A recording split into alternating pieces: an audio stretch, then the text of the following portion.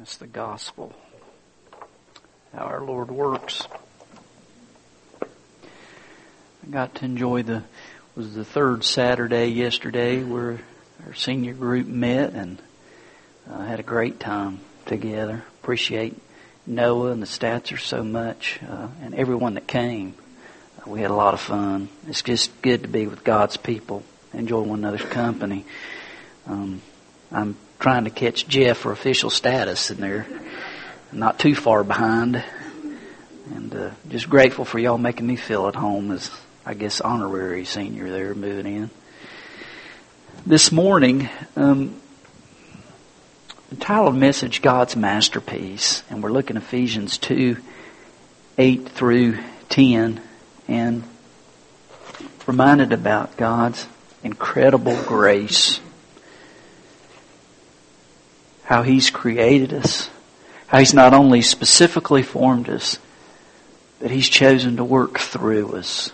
What an amazing truth. But I encourage you to turn with me to the book of Ephesians. We're going to look at verses 8 through 10 and ask when you find that to stand in God's honor. It says, "For it is by grace you have been saved, through faith, this not from yourselves. It is the gift of God, not by works, so that no one can boast. For we are God's workmanship, created in Christ Jesus, to do good works, which God prepared in advance for us to do." Let's pray.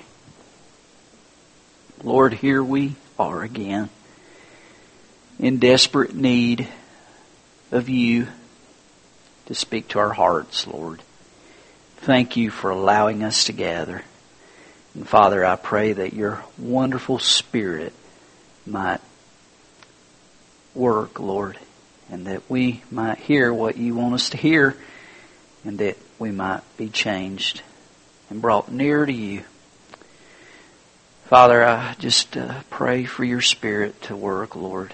Help my weak attempt at communication to be energized, and by Your Spirit, may the words make sense, Lord. And we just lift it all to You. You are our hope. Guide us in Your wonderful name, we ask it. Amen.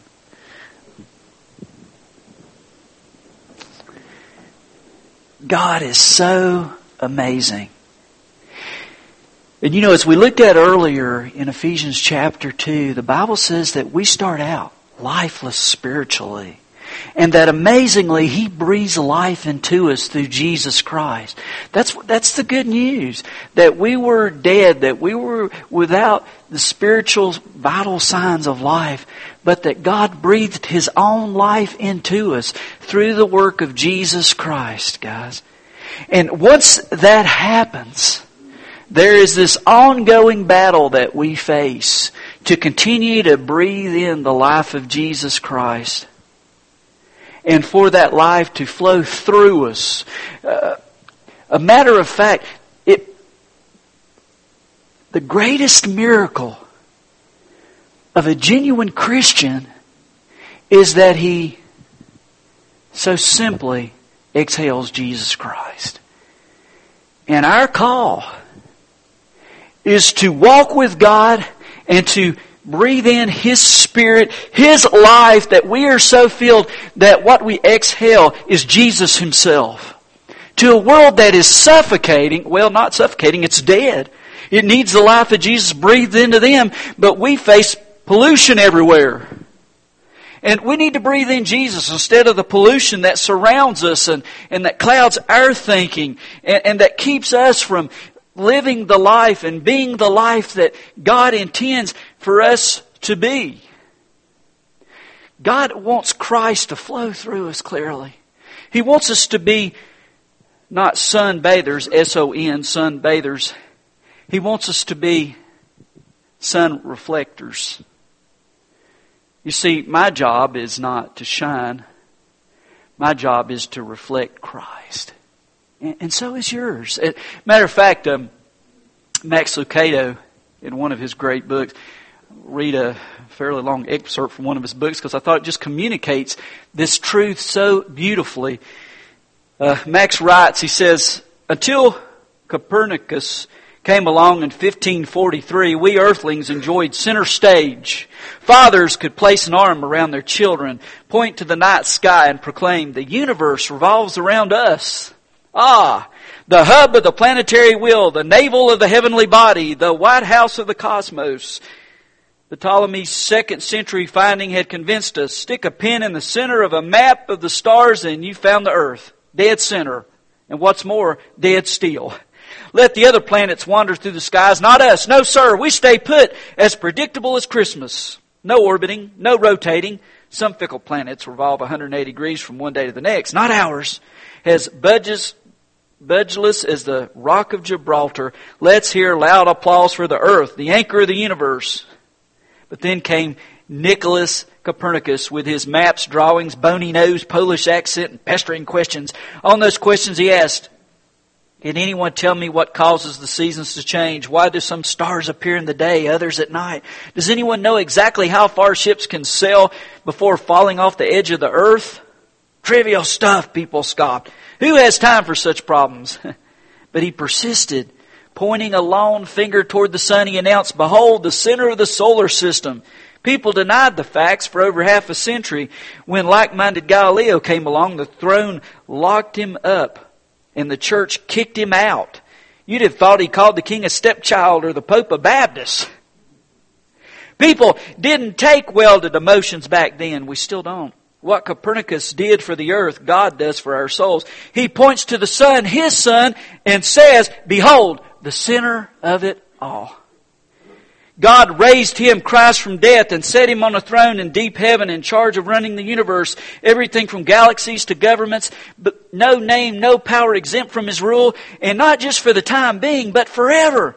He is in charge of it all, has the final word on everything. At the center of all this, Christ rules the church. Ephesians 1, 20 through 22 from the Message. When God looks at the universe, He doesn't look at you. When heaven's stagehands direct the spotlight toward the star of the show, I need sunglasses. No light falls on me, lesser orbs, that's us. Appreciated, valued, loved dearly. But central, essential, critical, nope, sorry. The world does not revolve around us. Our comfort is not God's priority. If it is, something's gone wrong. If we're the primary event, how do we explain challenges like death, disease, rumbling earthquakes? If God exists to please us, then shouldn't we always be pleased? Could a Copernicus-type shift be in order? Perhaps our place is not at the center of the universe. God does not exist to make a big deal out of us. We exist to make a big deal out of Him. It's not about you. It's not about me. It's about Him. The moon models our role. What does the moon do? She generates no light. Contrary to the lyrics of the song, this harvest moon cannot shine on. Apart from the sun, the moon is nothing more than a pitch black, pockmarked rock. But properly positioned, the moon beams. Let her do what she was made to do, and a clod of dirt becomes a source of inspiration and romance. The moon reflects the greater light, and she's happy to do so. You never hear the moon complaining. She makes no waves about making waves. Let the cow jump over her or astronauts step on her. She never objects. Even though sunning is accepted while mooning is the butt of bad jokes, you won't hear old cheese face grumble. The moon's at peace in her place, and because she is, soft light touches a dark earth. What would happen if we accepted our place as sun reflectors? And he goes on, he said, probably something like this. And he mentions a lady, Erin Curry. Mentions this lady, Allison Felix. She set the world record in the 200-meter race and narrowly missed a gold medal at the Olympics. And what's more, she says her running ability is a gift from God. She's the daughter of an ordained minister and professor in New Testament Master Seminary in California. And she set a world junior record of 22.18 seconds.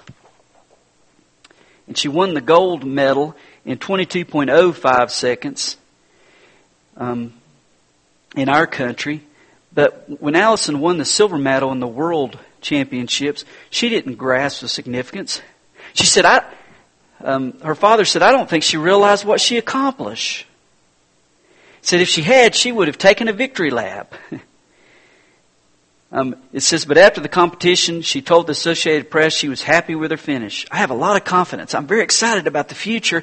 But even more important is what she said in the interview in today's Christian magazine. Allison said, God gave me this ability. My speed is definitely a gift from Him, and I run for His glory. Whatever I do, He allows me to do it. She had setbacks. She had injuries that knocked her back, that kept her from achieving what many thought she would achieve. But she continued to depend upon God. Her faith was an important part of her life that kept things in perspective. It says the reality is Allison can get from point A to point B faster than most people, and our society's put a big emphasis on that. But that's not significant in light of eternity. So her dad says, so we try to remind her God's given her this ability and she's responsible for using it to His glory. And so that's her heart. And it says she continued on as a major at the University of Southern California, trying to spend time in prayer, living out her faith, going to church activities, being involved. And it says Allison is a sun reflector. Her goal is not to absorb the glory, but to reflect it back to her. And listen to this. Lucado goes on. He says, most of us, such a shift doesn't come easily, however. We've been demanding our way, stamping our feet since infancy. Aren't we all born with a default drive set on selfishness? I want a family that lets me have my way and friends who always agree with me. It's all about me. Promote me, take care of me, focus on me. It's about me. Aren't we urged to look out for number one, find our place in the sun, make a name for ourselves? We thought celebrating ourselves would make us happy, but what chaos. If you think it's all about you, and I think it's all about me, we have no hope of getting along. What would happen if we took our places and played our parts in this universe? If we played the parts God gave us to play, if that was our highest priority, would we see a change in our families? We'd hear a change. Less hear what I want, more what do you suppose God wants? What if you took that approach? Goals of being popular, part of the in crowd, you'd shelve them. God reflecting would dominate, and your body, it's mine, I'm going to enjoy it, thinking would change. It'd be it's God's, I have to respect it. You'd see suffering differently. My pain proves God's absence would be replaced with my pain expands God's purpose. He says we need a shift, a healthy shift, where life would make sense when we accept where we're supposed to be. The gift of pleasures, the purpose of problems would be all for Him. God-centered life would be our focus, and it would rescue us from a life that doesn't satisfy. How do we make the shift? How can we bump off self-center? He says, attend a class, Howl at the Moon, read a Lucado book. None of these. The author appreciates the last idea. We move from me-focused to God-focused by pondering Him, witnessing Him, following the counsel of the Apostle Paul. Beholding as in a glass the glory of the Lord, we are changed in the same image from glory to glory, even by the Spirit of the Lord. Okay, guys. I know that's lengthy, but the point, we're to reflect Christ. Not to simply be sun bathers, not simply to be sun soakers, but to let the glory of Christ not only fill us, but to reflect off of us to a world that desperately needs hope. How does that begin? Where does that come from? It says in the text, it's by grace. Guys, it's by grace you've been saved. It's by the gift of God. God seeing our true state and saying, I love them too much to leave them there. And by He coming, by He suffering, by He dying on a cross, by He being placed in a grave, by He being raised from the dead, by He being the one who is our substitute, by He being the one who has promised and given us life, and by He being the one who lives through us to reach out to a world so that we can reflect God's glory, so that we can be a sun reflector. But that happens by grace. That happens through faith. That happens as we reach out in God's power. The trouble, though, that happens with faith is you don't see the faith, you see the result of the faith. You can't measure the struggle. You just see the person as he's faithful in the struggle. You see, the miracle of the Christian, as I said at the start of this message, the miracle of the Christian is the simple, powerful way he exhales Jesus Christ. So how does that happen? It happens by the gift of God, not by my own power. You notice what it says here. It's by grace you've been saved through faith, not of yourselves, the gift of God, not by works so that no one can boast. Years ago when Muhammad Ali was in his prime, he got on an airplane and they went through the normal procedures. Please buckle, get in your seat, fasten your seatbelt, prepare for takeoff. So the stewardess came over to Muhammad Ali and he didn't have his seatbelt on. And she said, "Sir, please fasten your seatbelt and prepare for flight." And Muhammad Ali said, "Superman don't need no seatbelt." The stewardess calmly looked over at the champ and said, "Sir, Superman don't need an airplane either. Please buckle your seatbelt."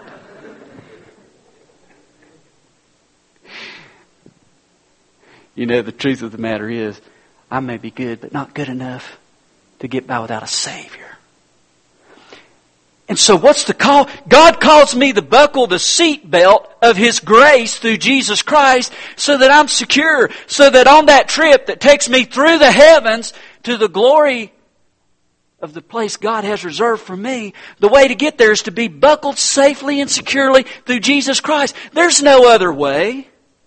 Man, if you sit me up in the air, guess what's going to happen because of gravity? I'm going to fall. And as a friend of mine says, I don't mind the fall. It's a sudden stop I don't like. And the truth of the matter is, there is a sudden stop without Jesus Christ called eternity. That's a place of suffering, and it's a place that many times we don't like to talk about, and many churches have kind of written it out of the sermons, but yet Jesus talked about it more than He did heaven, because it's a real place.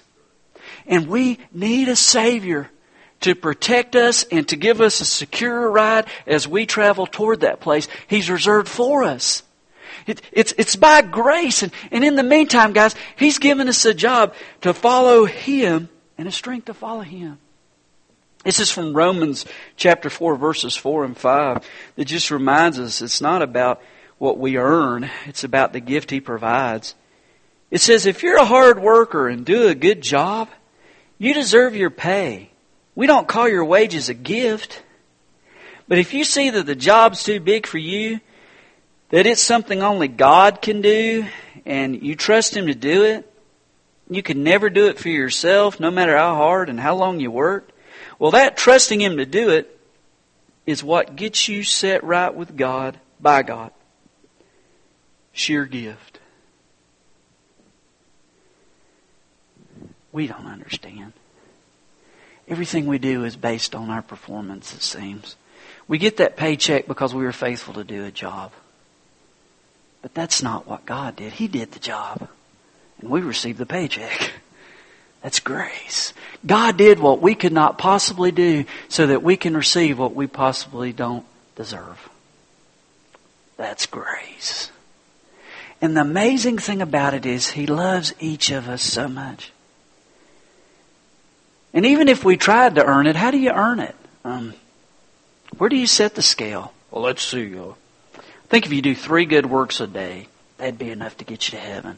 Somebody else would argue, what about 6? We need 6 good works a day to get you to heaven. Someone, no, 12.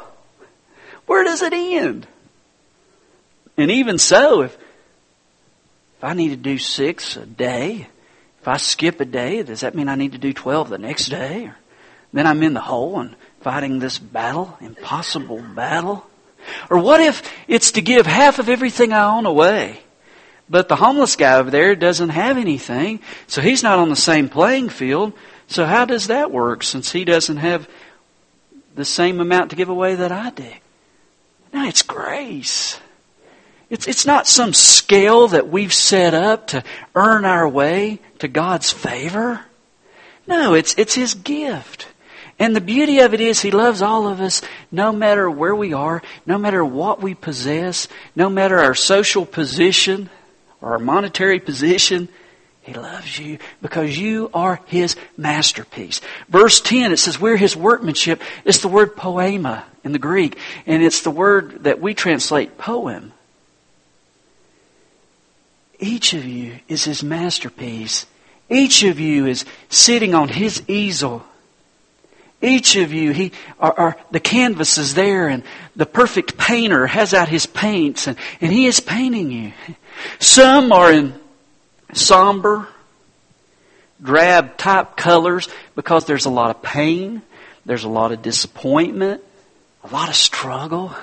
Others have those happy hues, those colors that show a life of excitement, a life of blessing, a life of laughter. But that doesn't mean that any of His portraits means any less to Him, because He's the perfect painter and He's chosen to paint you and create you. And plus, the portrait's not done yet. He's still at work.